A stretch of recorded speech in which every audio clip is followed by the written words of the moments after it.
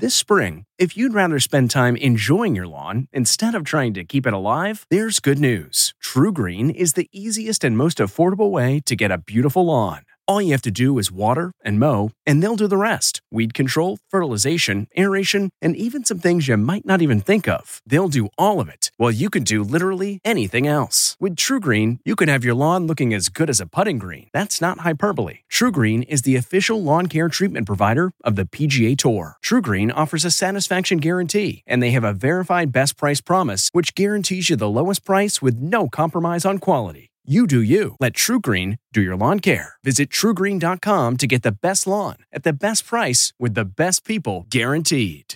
This episode is brought in part to you by Audible, your go-to destination for thrilling audio entertainment. Whether you're looking for a hair-raising experience to enjoy while you're on the move or eager to dive into sinister and shocking tales, Audible has an exclusive collection of thrillers from best-selling authors that will keep you on the edge of your seat. Like James Patterson's first audio-only thriller, The Coldest Case. Experience stories like never before, where every chilling detail is brought to life by captivating sound design. Plus, as an Audible member, choose one title a month to make yours forever. And now, new members can try Audible free for 30 days. Just visit audible.com/WonderyPod or text WonderyPod to 500-500. That's audible.com/WonderyPod or text WonderyPod to 500-500.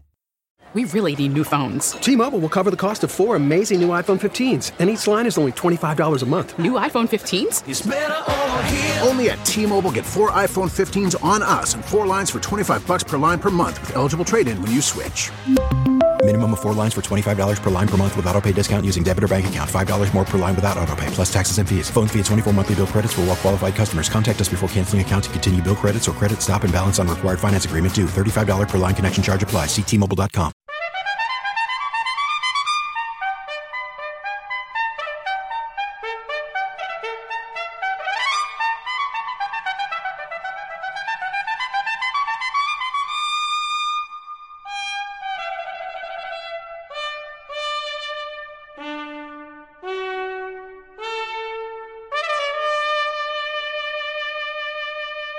Good morning.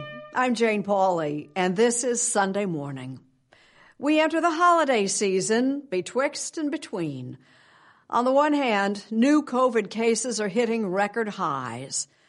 On the other hand, we're assured new vaccines are on the way. So will they provide the speedy, life-saving shot in the arm we're all hoping for? Just one of the questions David Pogue will be answering in our Sunday morning cover story. 2020 began with COVID, but it's ending with the promise of safe, effective vaccines. It's highly likely this could be one of the key steps in turning back the pandemic. But first, a few obstacles to overcome. I really worry about people not understanding. Once I got that shot, I should be good, right? Not so fast. The cold, hard facts about the new vaccines, ahead on Sunday morning. We're in conversation this morning with actor and producer George Clooney, whose newest film is a science fiction thriller about the future of humanity. He talks with our Tracy Smith. It's a spaceship that we hoped would be our future. I have to warn them about the conditions on Earth. George Clooney has a new look, a new movie. Is anyone out there? And a daily routine just about every parent can relate to. What gets you out of bed now? Well, there's twins that do. Every morning at 7, bang, on my head. At Home with George Clooney, later on Sunday morning. Friends in Need is a story from Rita Braver, featuring a trio of actresses bringing much of themselves to their new movie. Meryl Streep, Diane Wiest, and Candice Bergen know there's plenty to be learned from a film starring 3 women of a certain age. We're more able to engage in a more brutal honesty. And it's uncharted territory. Maybe we're interesting, just a little bit, right? Maybe. I wouldn't push it, but maybe. Ahead on Sunday morning, 3 leading ladies. John Blackstone shares a young photographer's album of the homeless. Faith Saley watches the rise of the rascally raccoon. Plus stories from Mo Rocca and Kelafasane. Thoughts from Jim Gaffigan and Dr. John LaPook. And more. On this Sunday morning after Thanksgiving, the 29th of November, 2020. We'll be back in a moment.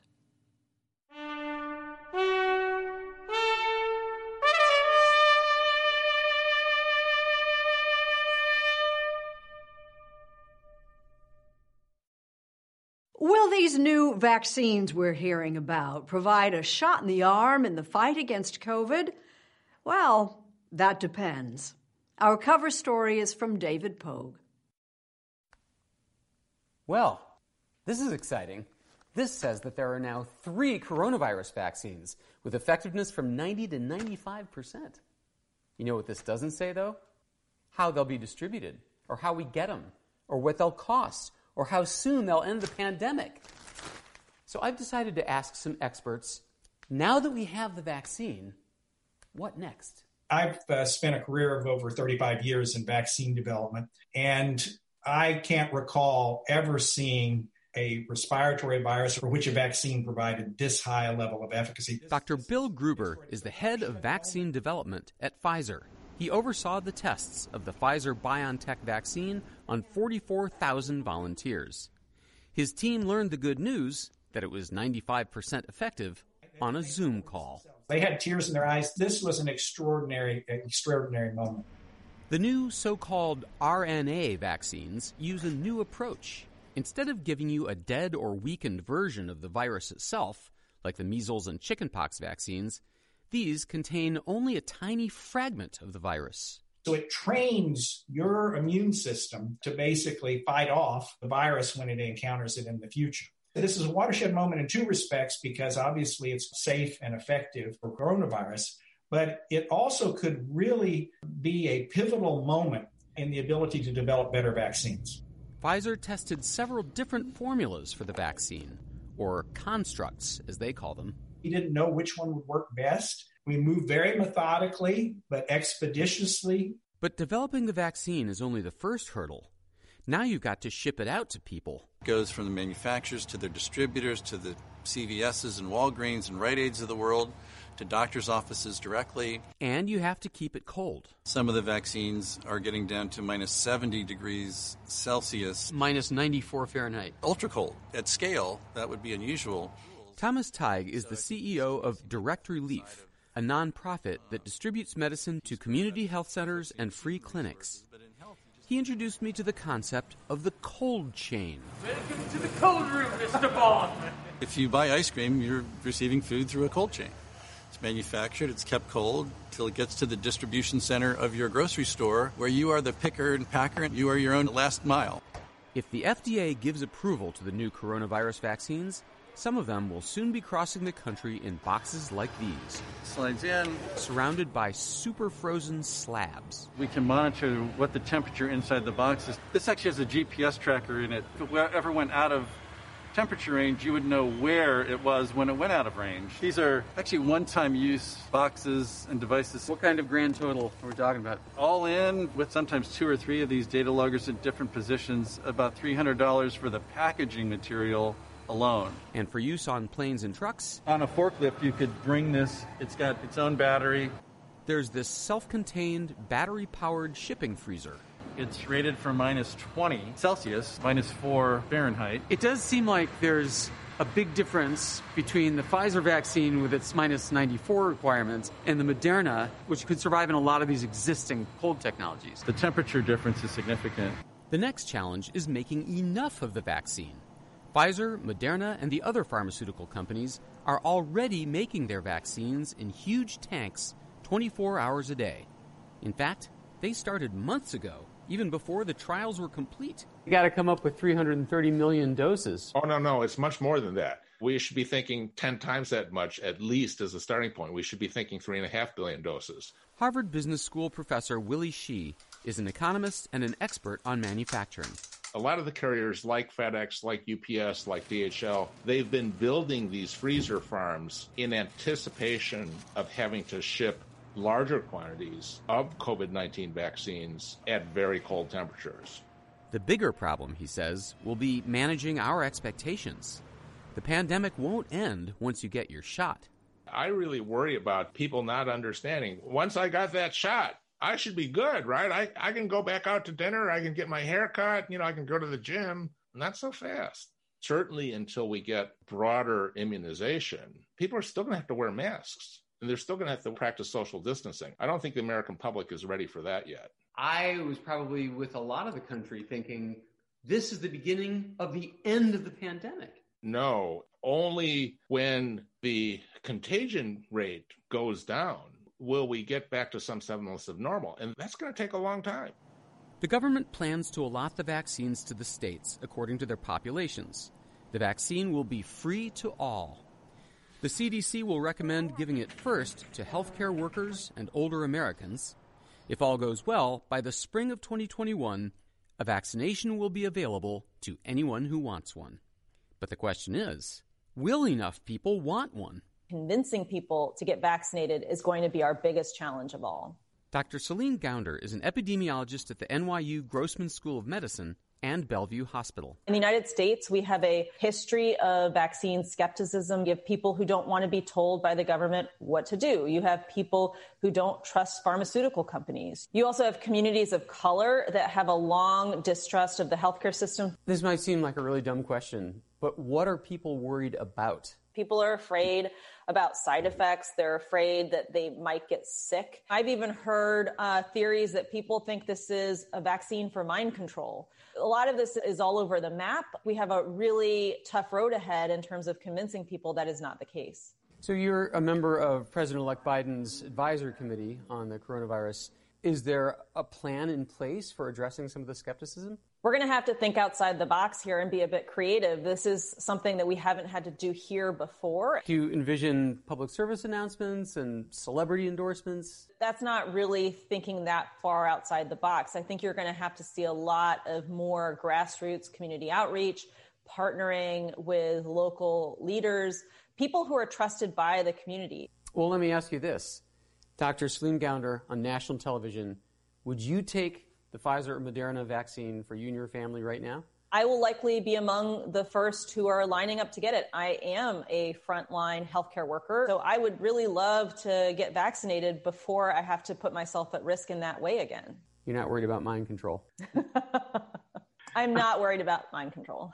The reputation of the AstraZeneca vaccine has suffered because of reporting and testing irregularities.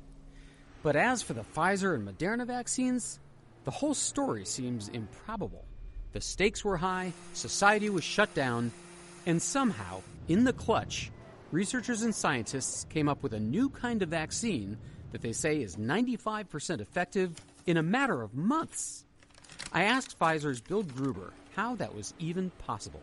We live in a remarkable age. Science has really progressed to a point where we have the tools to do this type of thing, and we have the dedicated people to do it, people who've dedicated their lives. Everybody's rowing together, and it's a really extraordinary thing. It would not have happened without that. Where most of us see obstacles and limitations in this time of COVID, some of our fellow creatures see opportunity. Faith Saley considers the curious case of the very curious raccoon.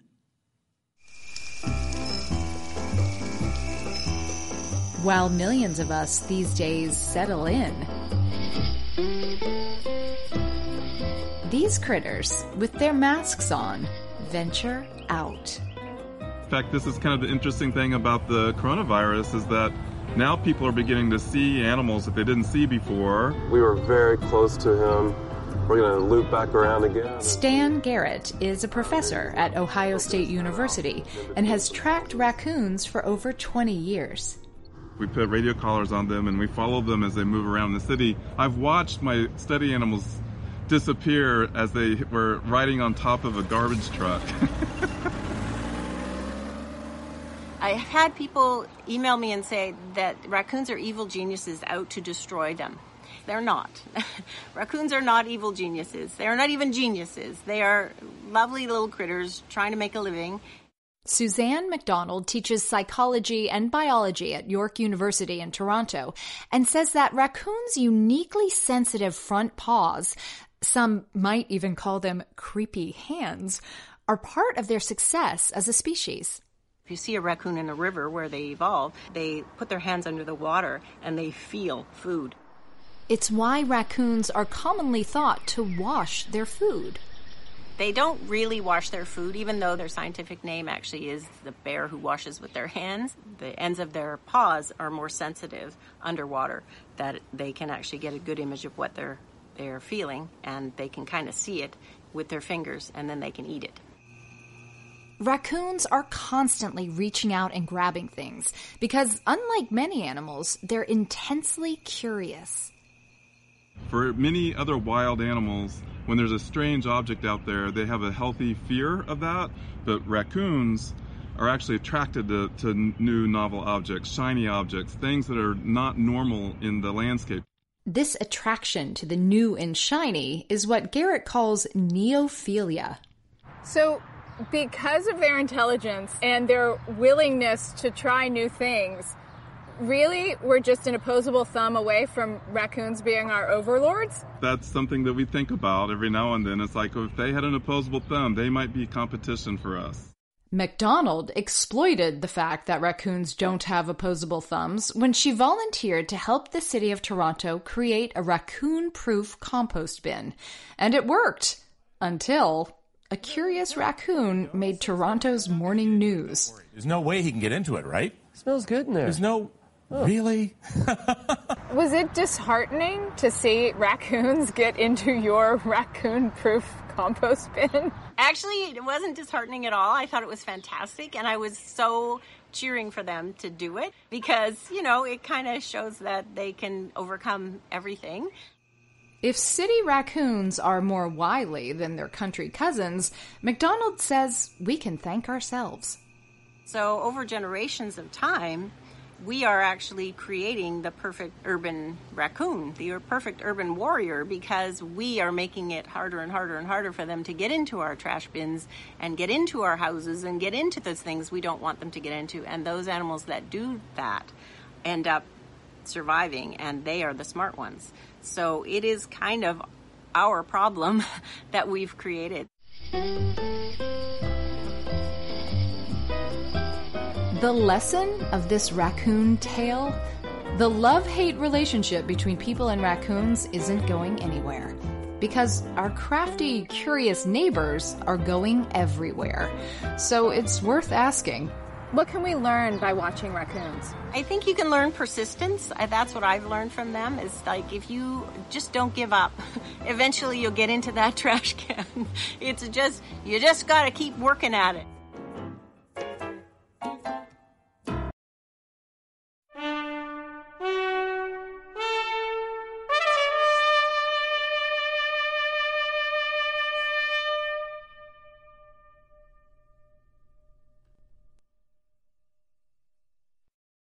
Among other things, this pandemic has created a new generation of homeless, and a young photographer is committed to documenting their distress.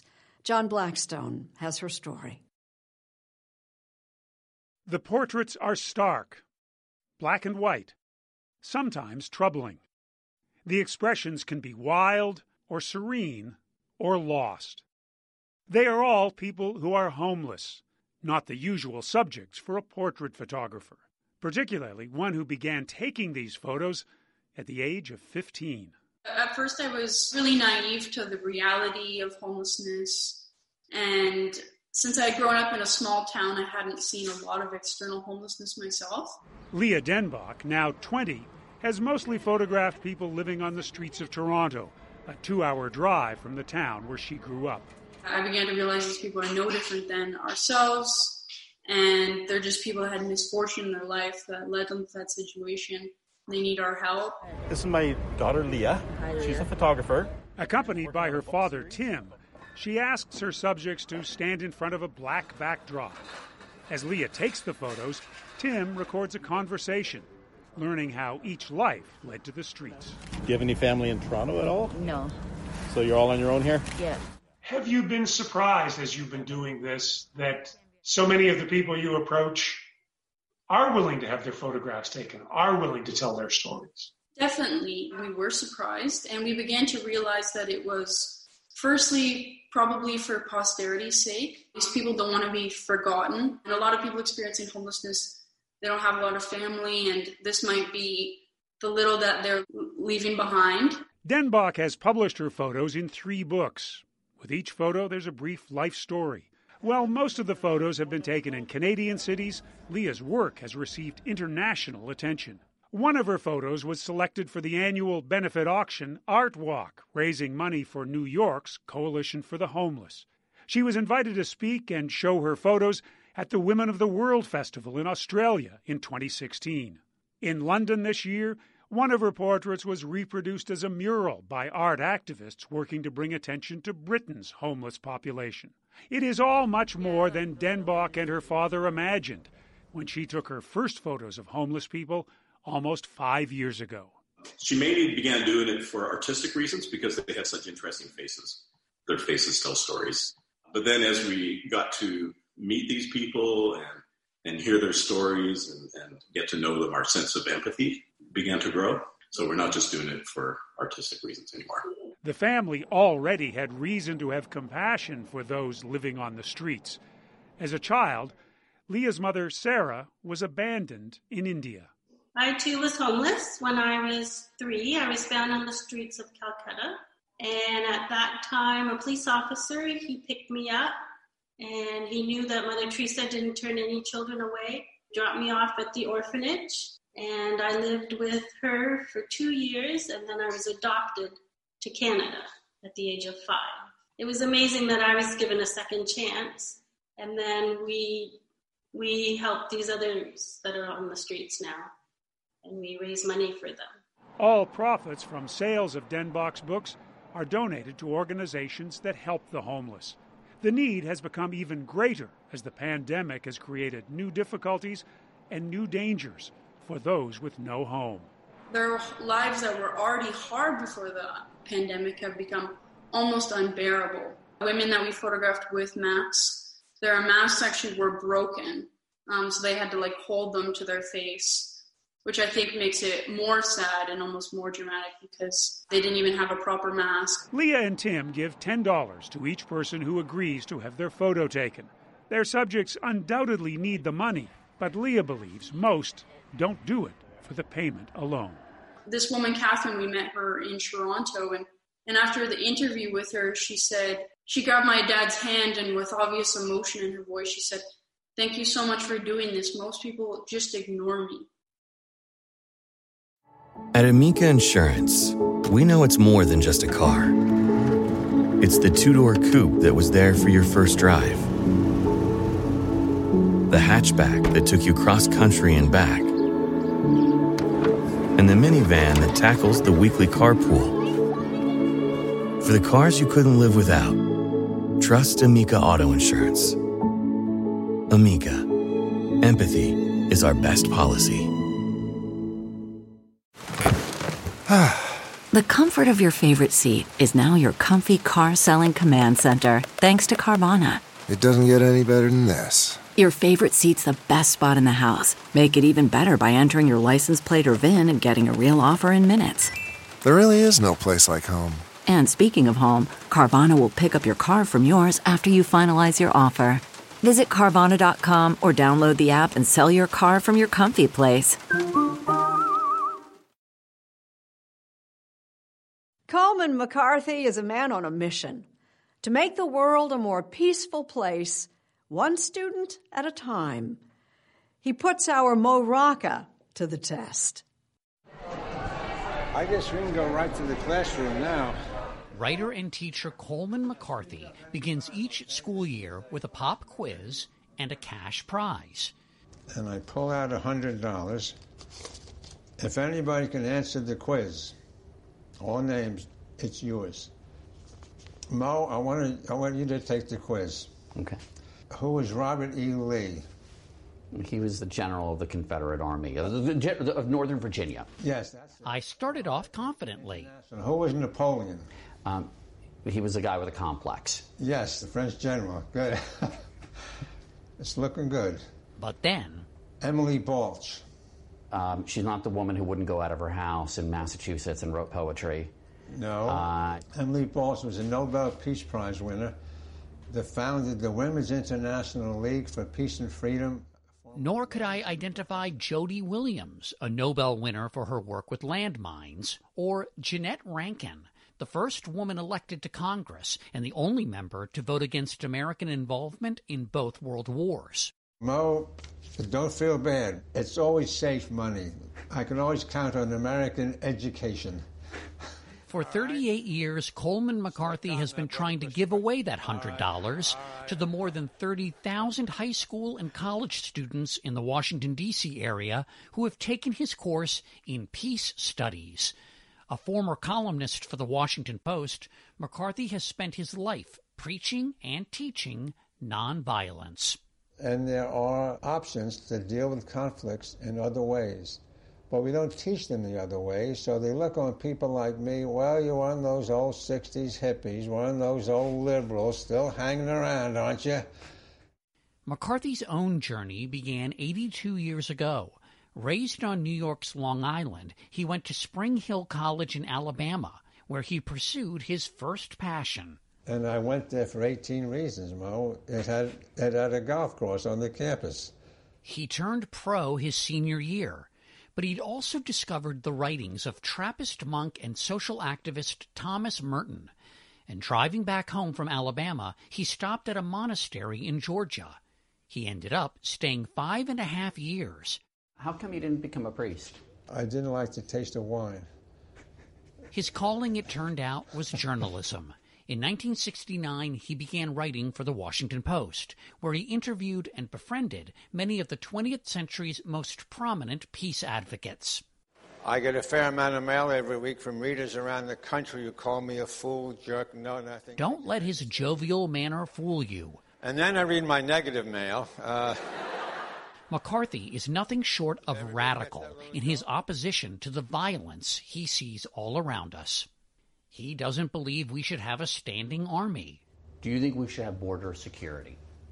I don't believe in borders. The borders are artificially created, mostly by military action. He has no use for the national anthem. I've never stood up for the Star-Spangled Banner, because that is a war song. It's about bombing people. It's about rockets. It's about a useless war. He's against both the death penalty and abortion. But I don't criticize anybody who's had abortions. I don't want the government involved. But I do think we ought to educate everybody that there are other means to solve an unwanted pregnancy. If you think you know how McCarthy votes, well, he's never voted. His commitment to nonviolence extends beyond humankind, which is why he hasn't eaten meat in decades. Is anything you're wearing from an animal? No, my shoes are not leather, but good try. He doesn't own a car. Instead, he bikes to work. I do have a little dark side to me, Mo. Which is? About my bicycle.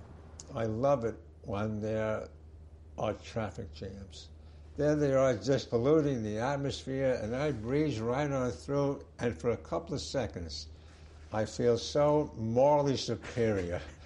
He brings about 20 speakers a semester to his class at Bethesda Chevy Chase High School in Maryland, where he teaches on a volunteer basis. That's right, McCarthy doesn't get paid to teach here.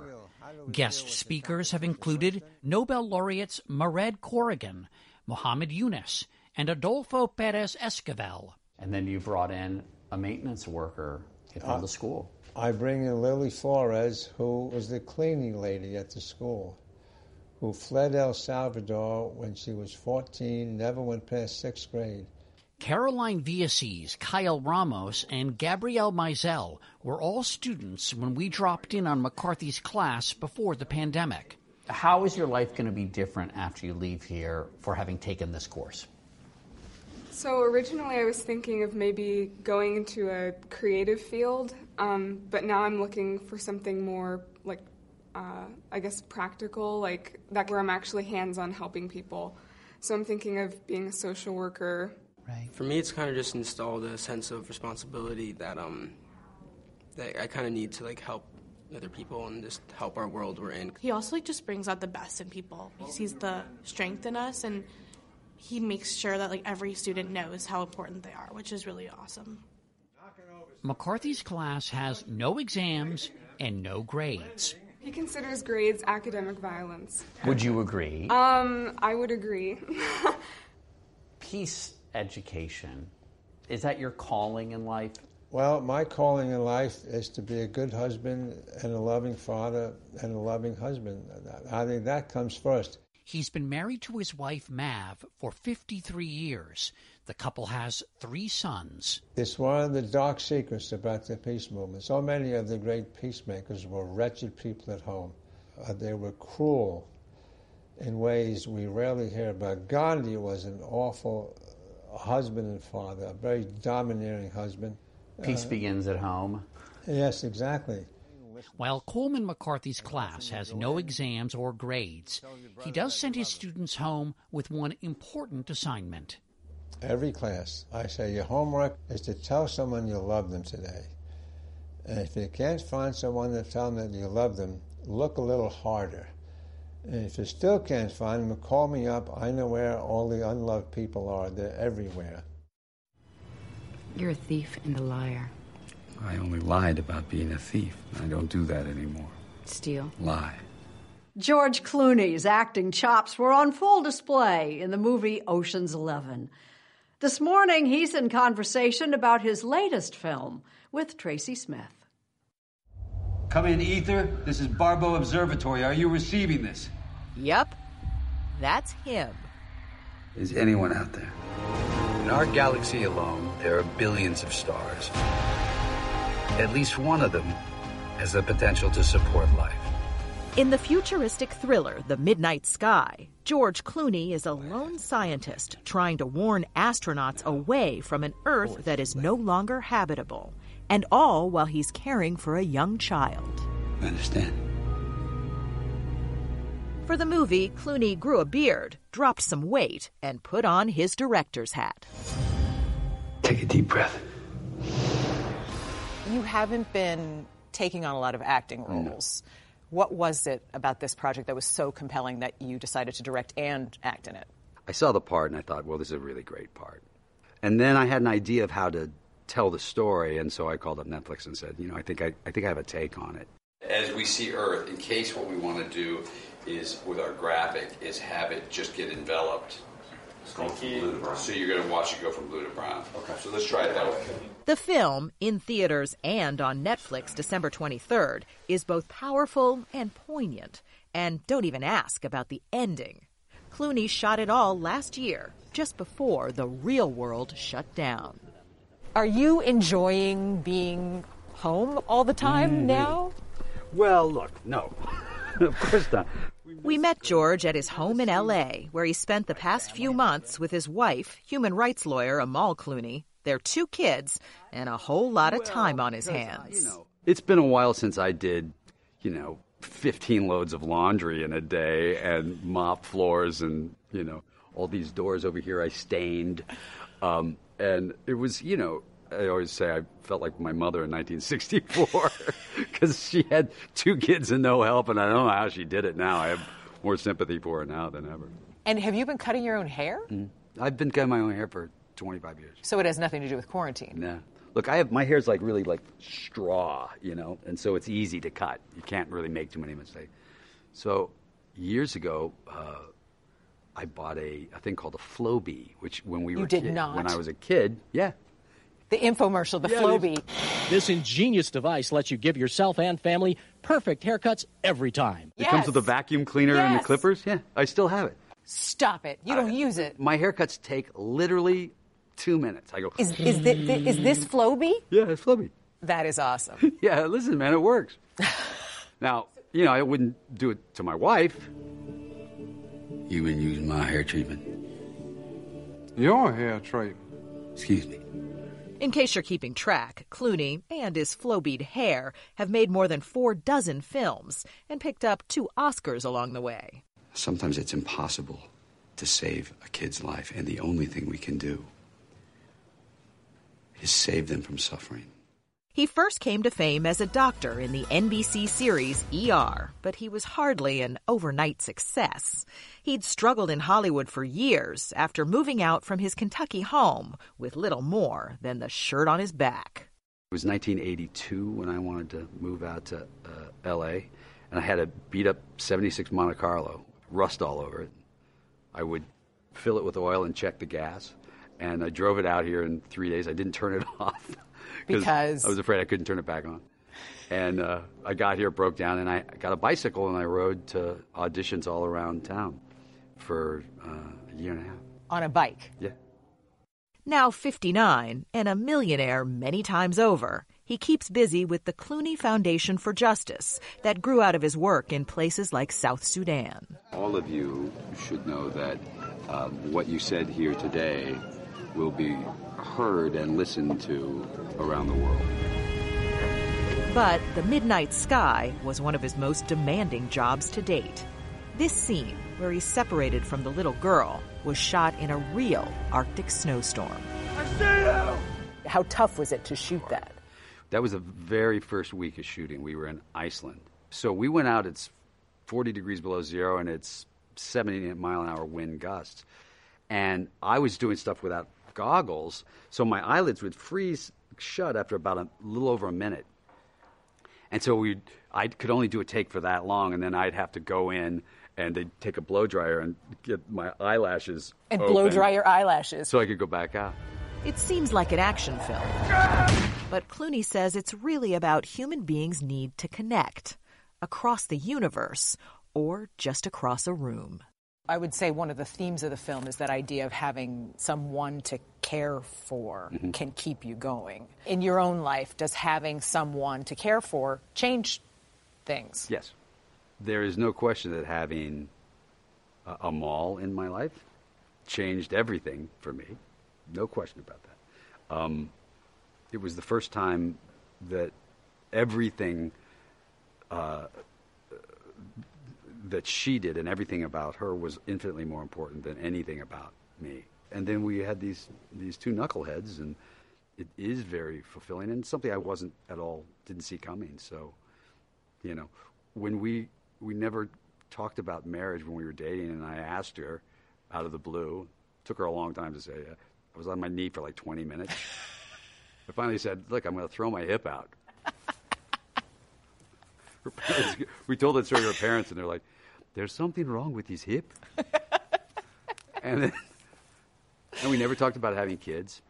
And then one day we just said, what do you think? And, and then we go to the doctor, and, you do the ultrasound, and they're like, oh, you got a baby boy. I was like, baby boy, fantastic. And they go, and you got another one there. And I was like, I was up for one. Again, I'm old. And all of a sudden it's like 2, and I literally, it's hard to get me to not talk. And I just stood there for like 10 minutes just staring at this piece of paper going, 2. Silently. But now it's silently. But I'm so glad they have each other, It is a wonderful thing, right? It's unbelievable. All right, guys, that's it. Congratulations. We got this one done. Thank you. When he's not making movies, Clooney says he spends a third of his time with his foundation, but quietly. For a guy who's now made a few space movies, George Clooney is, forgive me for this, remarkably down to earth. So I'm curious, just watching you, you're very self-deprecating, and I'm wondering, is that something that is in your nature, or do you work on that? I think it's in my nature. I think, a lot of times the secret is you take the gun out of their hands before they can shoot you, I think it's a healthy way of looking at the world. There's a line in, I think it was a movie called Out of the Past.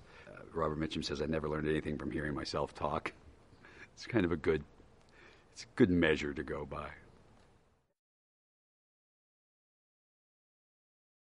With Kelafasane now, we take flight to an island that's truly for the birds and the people who study them.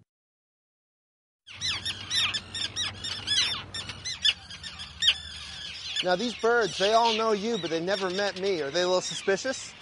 Yeah, they're very suspicious. They don't particularly like us either, though. Every year, thousands of seabirds, terns, come to these islands off the coast of New Hampshire. And every year, scientists like Liz Craig come too. We try to be nice, but they don't really appreciate it. The birds may not appreciate it. You've been pecked?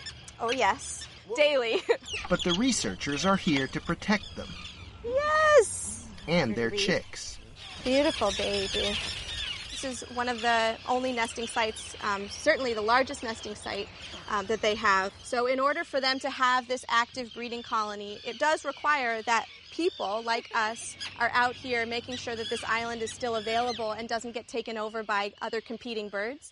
So when the chicks hatch, they can't fly. Craig and her research assistants, Alia Caldwell and Beckley Stearns, are studying two types of terns, the common tern and the not-so-common roseate tern. How close did terns come to extinction? Seabirds generally are the most threatened group of birds on Earth. There was a huge population reduction for the seabirds that we're talking about around the turn of the century, late 1800s, early 1900s, when these birds were actually hunted for their plumage. In the 1950s and 60s, environmental contaminants in the oceans again put the terns, especially the endangered roseate terns, at risk. So that's the species that we pay the most attention to. Each spring, the birds all squeeze onto these two tiny piles of rock, White Island and Seavey Island, to lay their eggs. With human development, we've certainly contracted the amount of space that is available for these birds. Even here, these birds usually have to share space with tourists, but not this year. If I was compiling a census of this island, it would be you three and a whole bunch of birds, right? Yes, that's pretty much it. Because of the COVID-19 pandemic, this team of bird protectors was quarantined with the terns for about 4 months, beginning in April. No, we're not allowed to leave. You have ankle bracelets or something? How does this work? I mean, there's an ocean, and we don't have a suitable boat to get to the mainland, so... Being on an island, surrounded by nothing but birds, it doesn't sound so bad. A lot of people, especially my friends, were asking me if they could volunteer this year. It was a very popular idea. This program was started by researcher Jen Seavey. That's Seavey as in Seavey Island, named for one of her ancestors. The one amazing thing about COVID was that there was a lot less people on that island. So on the whole, it probably was good for the birds. Their data show a record number of terns, nearly 7,000, nested on the island this year.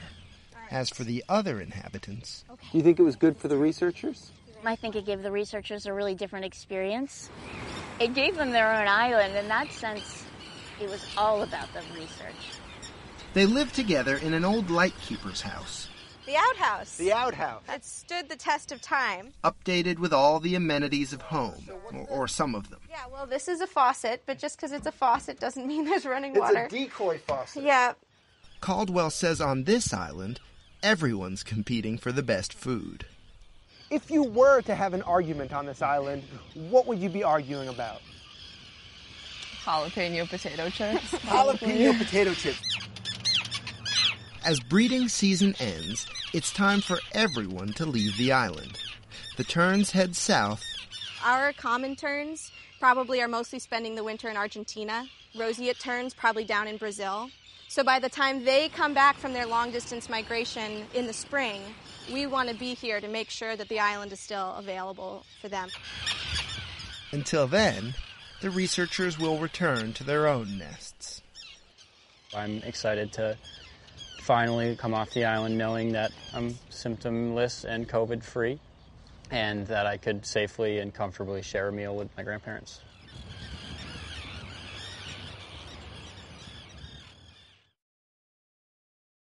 You may have caught our special on pets. This morning, the subject is pet peeves. We have an appointment with Dr. John LePook. Lately, I've been thinking about whether pet peeves are actually a good thing. Like a pet dog, can they provide comfort?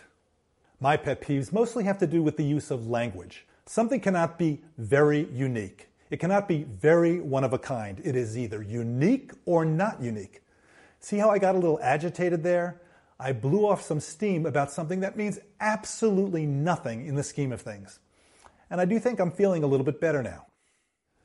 Pet peeves are just important enough to irritate us, but not important enough to make a difference in our lives. And they have to be both barely important and recurrent. So you would not call breaking your leg in a ski accident a pet peeve. Oh! Which brings us to literally versus figuratively. If your head literally exploded, there better be brains on the wall. I'm a doctor, so I know this. And why ever start a sentence with, "To tell you the truth"? Does that mean everything else you've been telling me is a lie? My favorite pet peeve is the call center person who politely asks, "May I please have the correct spelling of your last name?" I'm so glad you said correct. Otherwise, I would have answered Lapook. Qrzzmw. Lapook. In this age of social media, should you keep your pet peeves to yourself? Should you silently seethe or try to inform?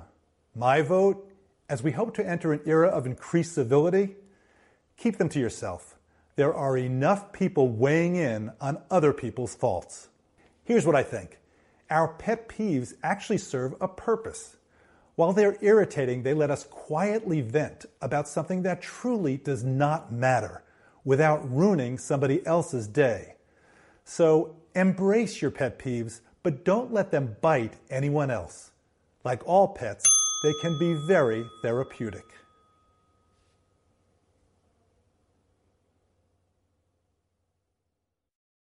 I'm Jane Pauley.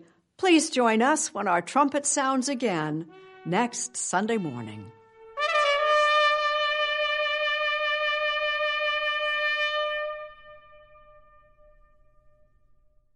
If you like CBS Sunday Morning with Jane Pauley, you can listen early and ad-free right now by joining Wondery Plus in the Wondery app or on Apple Podcasts.